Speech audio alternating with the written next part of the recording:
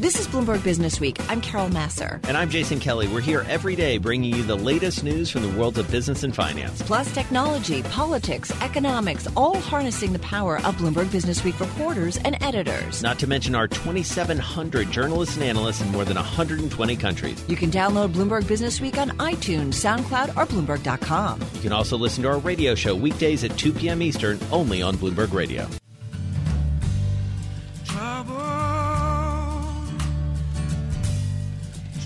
Yeah, so definitely some trouble for Johnson & Johnson today. Just take a look at the stock, down almost 12% at its lows.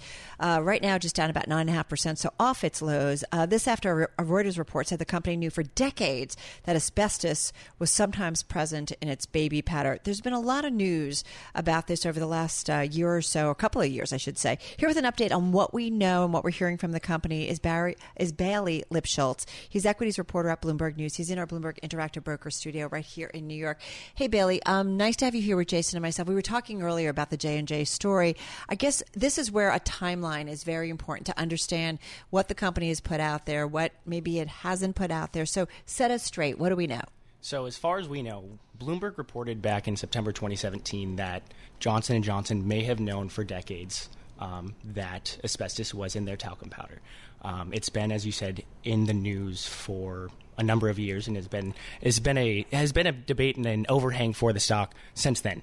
Reuters report comes out this morning saying, essentially rehashing that news and putting it in a nice feature. Shares, as you said, come under pressure about at the peak or at the bottom, about $45 billion wiped away from the market cap. Yeah. Sell-side analysts come out defending the stock, saying nothing really is new in this news report. Company comes out with a statement on Reuters report saying it's wrong in a number of areas, commenting back, defending it. But a lot of the concern is over how large these potential lawsuits could be. The litigation. The litigation, exactly. And how large could it be? Because you guys do a nice job of putting some estimates around this, courtesy of Bloomberg Intelligence. So Bloomberg Intelligence estimates between $10 and $20 billion on the current about 11,000 pending cases. Wells Fargo also commented saying, in their view, even if you double that number, it still could only come out to about $6.5 billion, which is very much on the lower end. If you're looking back in July, the company had a settlement with 22 women for $4.69 billion, and the stock didn't really react. But is there the case that there is some litigation that we might not be aware of, or that it might turn out to be, I know what you just said, if you double it, which would be pretty substantial, that they still could kind of deal with. They've got a bunch of cash, right? Or cash-like securities that they can certainly tap into. But is there anything new or anything more that explains this kind of decline? Well, the big concern is that can there be a criminal charge? And I was talking to a lawyer or a member of the Michigan School of Business who has experience in this, and he was saying there's very little likelihood of criminal charges. Civil liability is a huge overhang, and that's what we've seen settled. But from their point of view and the people I'm talking to, criminal charges is not something that should stem from this report. So you watch equities, you watch stock markets all day long. Talk to us a little bit about the depth of this reaction and what it may say not just about this company, but kind of the nervousness that investors have at this moment. It's one of those that always comes up in a conversation with the portfolio manager. You don't have to outrun the bear, you just have to outrun your friend. So I love that. Get ahead of the curve. So a lot of portfolio managers that I talk to are saying we're not necessarily selling out of Johnson & Johnson. Obviously, it's a huge staple. It's so heavily tied to a number of ETFs and indexes. Mm-hmm. But you want to get out early. And we saw that accelerate in this morning's trading where it was down a couple of percent through about 10 o'clock, and then it really accelerated into the mid-afternoon around 11:30 when it really hit that bottom. What would happen, though, if it turns into criminal cases?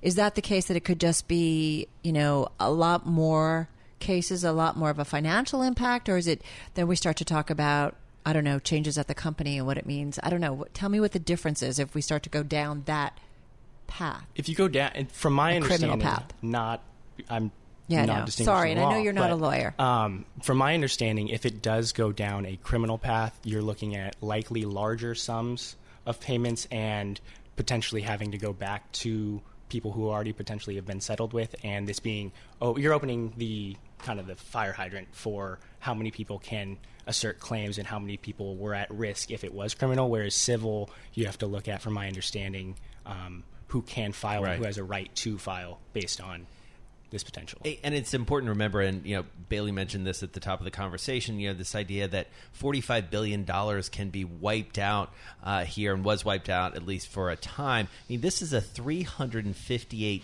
billion market cap company. It's a company that has products that we all use, and it's not necessarily a name that we think about as much. We spend so much of our time, talking about tech stocks and other big concerns.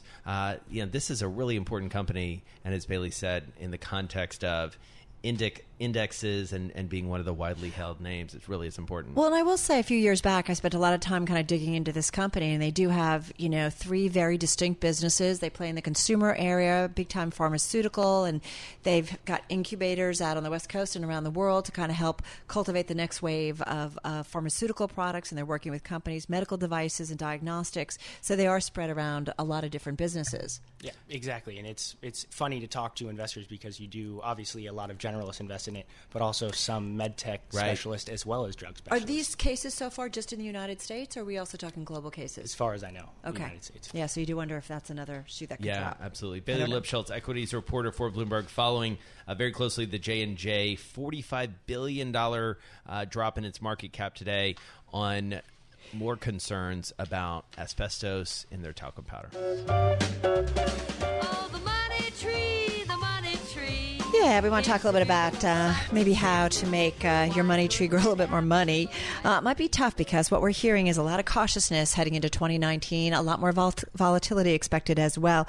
Our next guest says, yeah, I'm still a bit positive, but the heady moments are behind us. I love that line. Let's get into this with Tom Stringfellow, back with us, President and Chief Investment Officer at Frost Investment Advisors, more than $3.6 billion in assets under management, based in San Antonio, but in our Bloomberg Interactive Broker studio today. So when you go out with a bunch of friends and they say, Tom, tell us what's going on in the market, what do you say to them?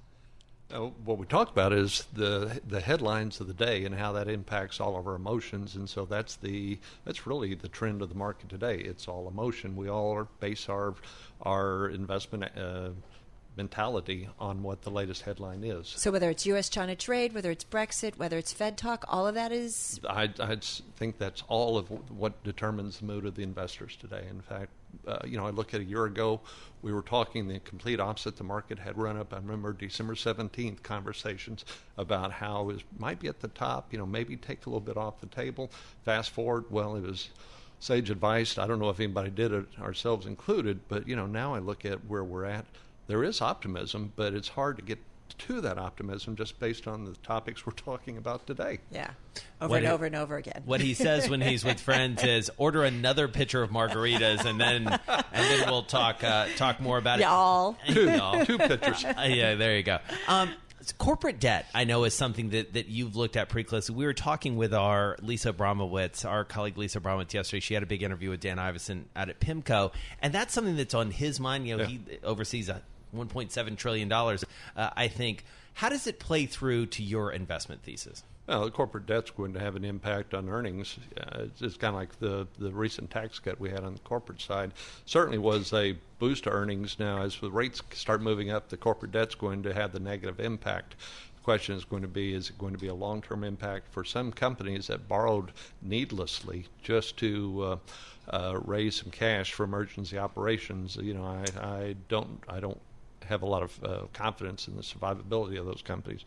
For companies that were borrowing because it was cheap access to use for expansion, there aren't near as many of those types of companies that were out there. How did we go, though, from the argument being, and I remember having these conversations over and over and over again about how smart corporate America was because money was cheap, certainly to refinance their debt, but also to take on money just in case because it was so cheap. And now we're at that point where, my God, what did you guys do? You built up your balance sheets with all this debt now. Yeah, I'd equate it to just a normal household. Borrow what you need because you need it. Don't borrow it just to have cash on hand for emergency that's debt-laden, and I think that's what a lot of companies did. It was cheap access to the markets, and investors were willing to loan money at those rates. I just want to update everybody. I just see the Dow down about 500 points as we speak, down 2%.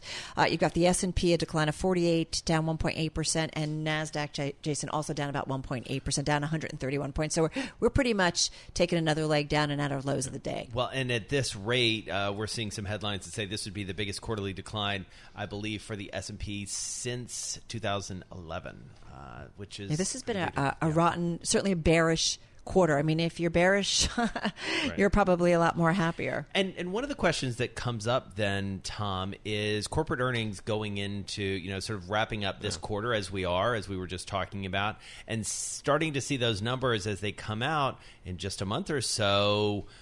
How bullish or bearish are you on the strength of the earnings side, beyond the balance sheet, the earnings side? I'm pretty confident the earnings will be declining from where we've seen them. We've already seen the trend, mid-20s% last quarter. It looks like estimates now about 13% to 16% current quarter. Next quarter, first quarter next year, probably in the 6-7%. So, we're already seeing those things starting to ratchet down. I think the final number is going to be a little bit different, maybe a little bit better, but we're still going to see double-digit, I think, or decline from double-digit to single-digit, primarily because the benefit of the tax cuts just worn off. How quickly or how much? Oh, I'm sorry, Jason. Well, no, I was just going to say, as we wrap up with only about 30 seconds left, but as you talk to your customers, your clients, when they call you, what's the number one worry on their mind?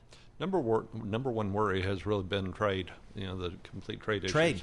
What is happening here? How's that going to impact corporate profits?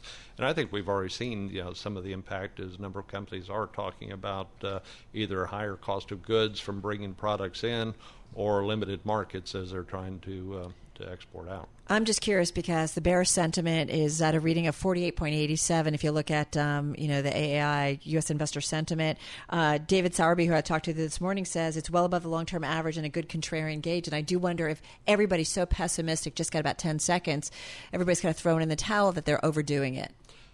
I would say yes. The towel's being thrown now. Whether or not that means a true sell capitulation, we'll see. But people are extremely nervous today. Tom Stringfellow, thank you so much. The towel's in the air. We'll see where it lands. Tom Stringfellow, President and CEO of Frost Investment Advisors, business from San Antonio. You are listening to Bloomberg Businessweek. Carol Massar along with Jason Kelly. And earlier, great interview by my co-host, Jason Kelly. He spoke to the governor of Ohio, the Republican governor of Ohio. We're talking about John Kasich.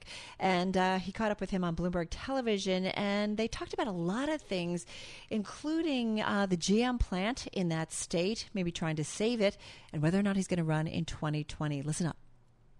So let's talk about GM. You mentioned it. There's obviously been quite a back and forth between the president and Mary Barra, the CEO of GM. As you said, this hits right at home for you. The president has said he may want to pull subsidies from GM. Do you agree with that? I don't know. I have no idea what he even means. Okay, I don't know what he's talking about.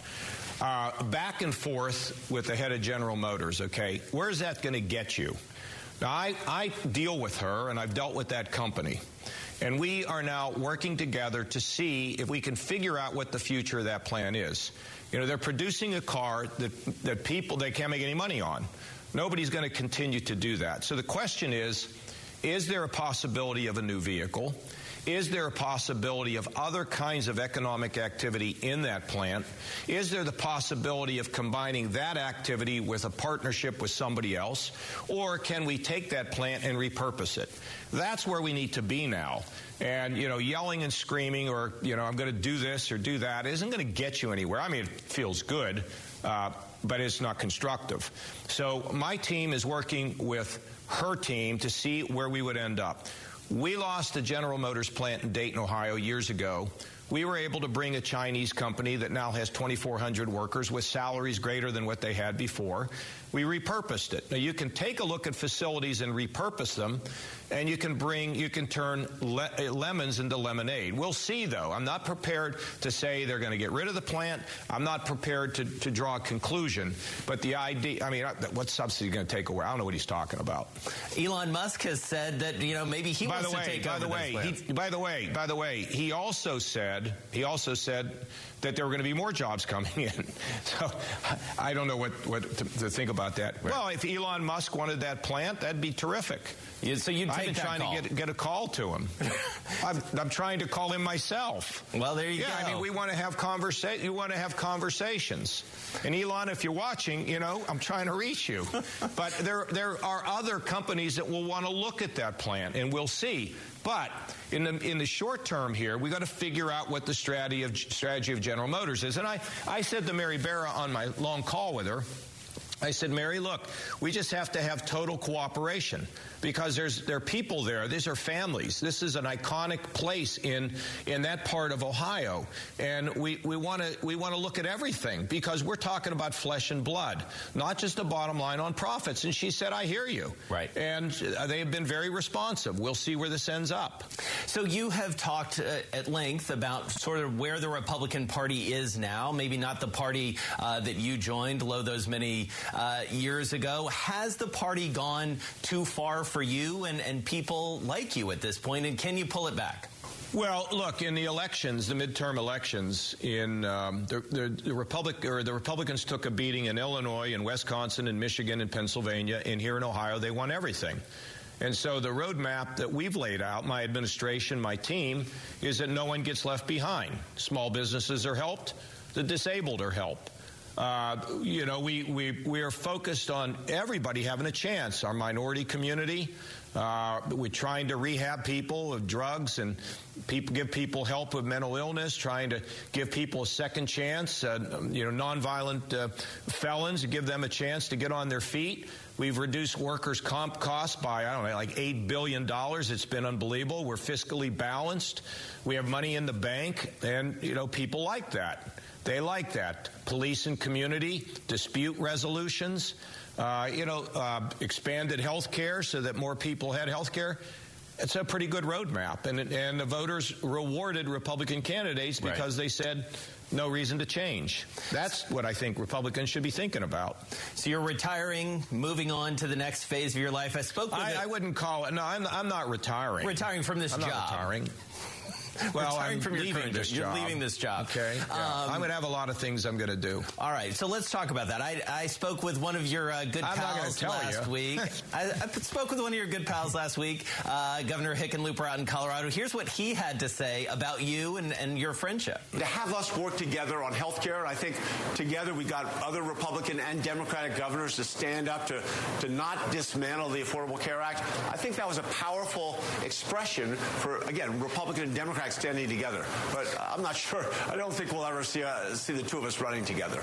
So he said, maybe not seeing the two of you running together, but I got to tell you, we hear a lot about, maybe a potential pairing.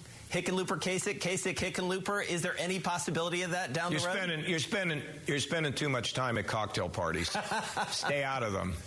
But what do you think about 2020 in general? Well, it's a year and a half away.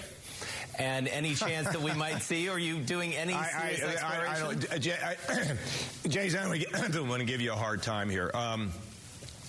We don't know what's going to happen in 2020. I really don't know what I'm going to do in 2020. I've done these interviews 50 times, and I seriously look at it. And if I can be impactful, if I can make a difference for the country, then I'll do something. And maybe there's a way for me to be impactful if I don't run. I don't have any doubt that I still could be impactful. So we're watching. All options are on the table, and we're deadly serious. And in terms of Kasich and Hickenlooper, that you put those names together, it's like almost longer than the alphabet. That won't work. Any chance we would see you as an independent? All options are on the table. So all options on the table, Carol, for Governor John Kasich of Ohio. Can I just say, we talked to all these investment professionals. Man, that was a great hedge. Was a very big hedge. And I think he was relatively clear there at the end that he's considering just about everything. It does seem, having talked to both Kasich and Hickenlooper over the last week, it does seem unlikely that they're going to get together. But you never know. They have been out on the road together. Mm-hmm. All things seem to be open. And you look at the field as it stands now, certainly on the Democratic side, but even on the Republican side, you do start to hear names like John Kasich. You start to hear names like Jeff Flake. I mean, I did love how he bristled a little bit when I, dared to use the R word, retire. He's like, I'm not retiring. I'm, just leaving this job. So he's got some ambition for sure. Now, let's remember he was in the House for a long time. Right. Also briefly an investment banker with Lehman Brothers, based there in Ohio. So we'll see what he does next. He's been governor for how long? A while, 2 right? terms, yeah. 2 terms. Yeah, exactly. Okay. So we'll see what I believe since 2010. And an overwhelmingly popular governor of late, although I was talking to one of our colleagues who just recently moved from Ohio, and she was talking about he was not initially popular. And one of the things I didn't get to talk to him about, which you and I have talked about a lot on this show, we've talked to Eric Cantor about, is the Republicans have lost the suburbs, and those are kind of Kasich Republicans. So we'll see if they can get that back. And definitely have had trouble kind of really rounding up women in terms of support. So, great interview. Thank you. Done. Well done.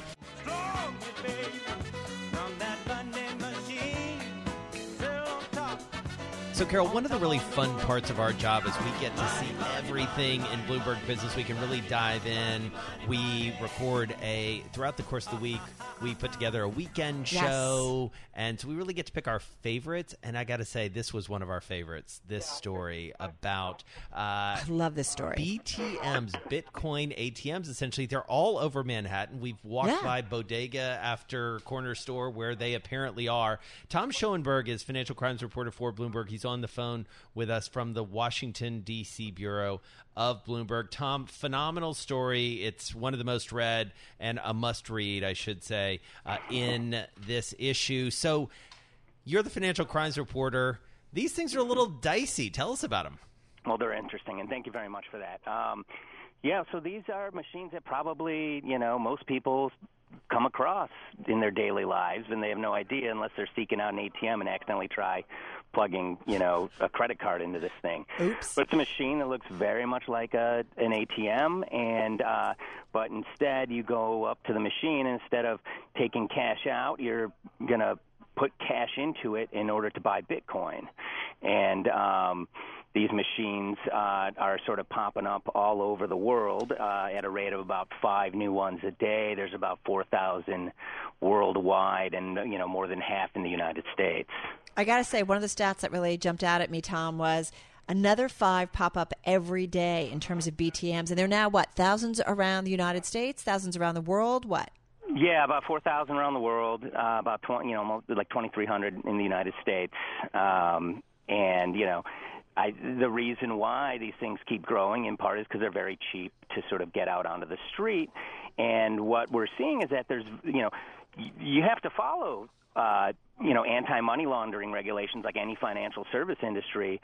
But what we're sort of seeing here is, since it's very easy to get a federal license to operate one of these machines, and it doesn't at the moment, not much regulatory follow-up, the machines themselves, you got people coming in, they've never run a financial service business before. Right.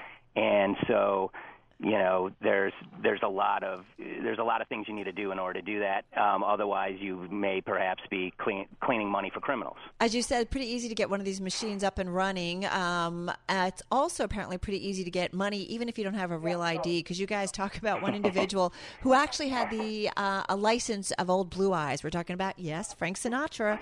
And you're supposed to have, authentic ID, but this person was able to pull out a bunch of money or pull out a bunch of Bitcoin. Yeah, I was able to buy a bunch of Bitcoin, and so the individual that actually we have in our piece is someone who actually works for a Bitcoin teller machine company, the largest one out there, and he's their chief lawyer, and he's kind of hired to kind of make sure that their own systems were in place, but also kind of one of the things he does regularly is go out there and sort of test competitors' machines, as well as trying to bring attention to sort of law enforcement and regulators that there's a lot of sort of companies operating out here without sort of proper compliance, right? And so the piece notes a specific incident where he went into a shop and sort of did all sorts of things, including using a sort of a printout of a Frank Sinatra ID that he found online, and was able to sort of transact several $1,000s put several $1,000s in cash into this machine and turn it into Bitcoin. So, Tom, it's not a coincidence that you write about financial crimes and you were a lead writer on this story. This has been the knock on Bitcoin, is that it's kind of the preferred currency of the underworld. And so how much should people be worried that there's some shady stuff going on around this network of BTMs? Well, I think that it's something, as we see a lot of times in the sort of financial crime world, new tech or new things, might get sort of taken advantage of until enforcement starts doing something about it, until regulators really start looking at it, and this is a new world for them. Yeah. And as we can tell from sort of what's happened over the past years, the SEC has really gotten involved regarding sort of fraudulent ICOs and other spaces, and this is something that, for the moment, it hasn't gotten much attention. I know that the person that, we sort of follow in our story, who's trying to bring some attention to this, he's in that business. So his idea is like, look, if we're able to sort of make a more legitimate business here, and the ones that are not corrupt or are able to sort of operate within the lines of the law, they're going to succeed. And he wanted to sort of, you can have a legitimate business here, which is that a lot of people also use these machines. Right. They may be buying product from overseas, and they need to transact quickly, and that's kind of there's other uses for it.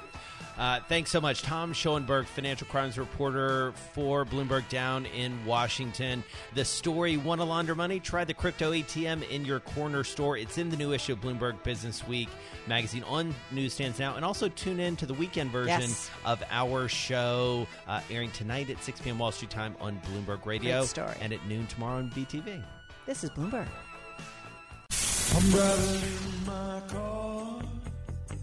I turn on the radio. How about you let me drive? Oh, no. Who's gonna drive you home? Honey, please, I'll do the driving. Drive on. Excuse me, I want to drive. Just drive, baby. It's the question that drives us.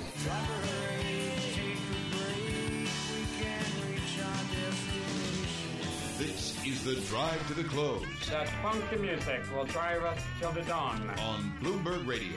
It is time for the Drive to the Close on this Friday afternoon, and on a day where we're once again seeing really the risk-off trade as stocks certainly move lower here on Wall Street. Let's bring back Sam Dunlap. He's Senior Portfolio Manager at Angel Oak Capital Advisors. They've got roughly $9.2 billion in assets under management. Sam joining us on the phone from Atlanta on a day where we're looking at more than 2% declines in the S&P, the Dow, and the NASDAQ. Hey, Sam, how do you make sense of the trade? Hey, good afternoon. Thanks for having me on. Yeah, risk markets and are really having a difficult end of the week, and really I would say limping into the end of the year here. But we think it's really been driven mostly on just slower growth expectations. They're clearly getting more priced in. The key is, though, we just don't expect a recession, just a mere growth slowdown. So are we pricing in a recession at this point when you look at the equity trade, or are we pricing in just a more realistic valuation? How do you see it? No, we're more U.S. fixed income investors focused on the U.S. structured credit markets, but we do think what's getting priced into the risk markets, particularly the equity markets, is just a mere growth slowdown in the U.S. as we're running at a pretty high clip here from a GDP perspective, and we don't expect that into the near term, but we do expect that to slow down. But it's just going to be a slower growth picture, but not a recession. I think that's really the key, especially as we head into the Fed meeting next week. We think that it'll be a dovish tightening perhaps next week as they indicate really a pause in the pace of their campaign, really due to this slowdown in growth and not an impending recession. So, Sam, I want to talk more about the Fed in a second, but before we get to that, I want to ask your thoughts about housing, in part because you're down there in Atlanta. The Southeast has been such an engine for growth economically, and the housing market has been one of the most interesting to watch across the region. But even right there in your backyard, as you look across the data related to housing, especially keeping in mind that housing was what essentially drove us into the Great Recession of 10 years ago. What do you see in those numbers that either gives you some concern or maybe gives you some optimism, if that even exists, going into 19? Yeah, it's a great question. We see a lot of optimism, generally speaking, towards housing, and we have seen some recent softness in the data. For example, if you think about existing home sales year to date, down 2.1%, new home sales up slightly, up 2.9%. That's gotten a lot of attention recently, and ironically, the existing home sales dip is in our view just more of a attributable to the I would say the lack of supply that we have in the U.S. from a housing perspective. And if you think about single-family inventory of U.S. houses in relation to total households today, it's actually never been this low. So just a general lack of supply for single-family housing in an environment where we're seeing increasing demand, as we've talked about on this show before, just seeing robust demand from the millennials as they come online, more in the form of first-time home purchasers as they continue to form households. So see overall a very positive fundamental backdrop from a housing perspective. There are certainly areas of the U.S. that have had a tremendous run in the post-crisis period of improving home prices. But the interesting thing is everyone's so concerned about late cycle, so concerned about housing, for example, rolling over. We actually just think it's going to be a really an area of health as we continue to look forward and on a more sustainable, longer run trajectory as opposed to the former boom bust cycles we lived through in the crisis. And Jason, I do think of what we heard from Glenn Kelman yesterday, the president and CEO of Redfin, right? That people, like some of the really hot markets, whether it's Seattle or what have you, and now people are kind of, because it's gotten so expensive, are kind of looking into secondary markets, and you're seeing price appreciation there. So they're just moving because there isn't the supply or the affordability.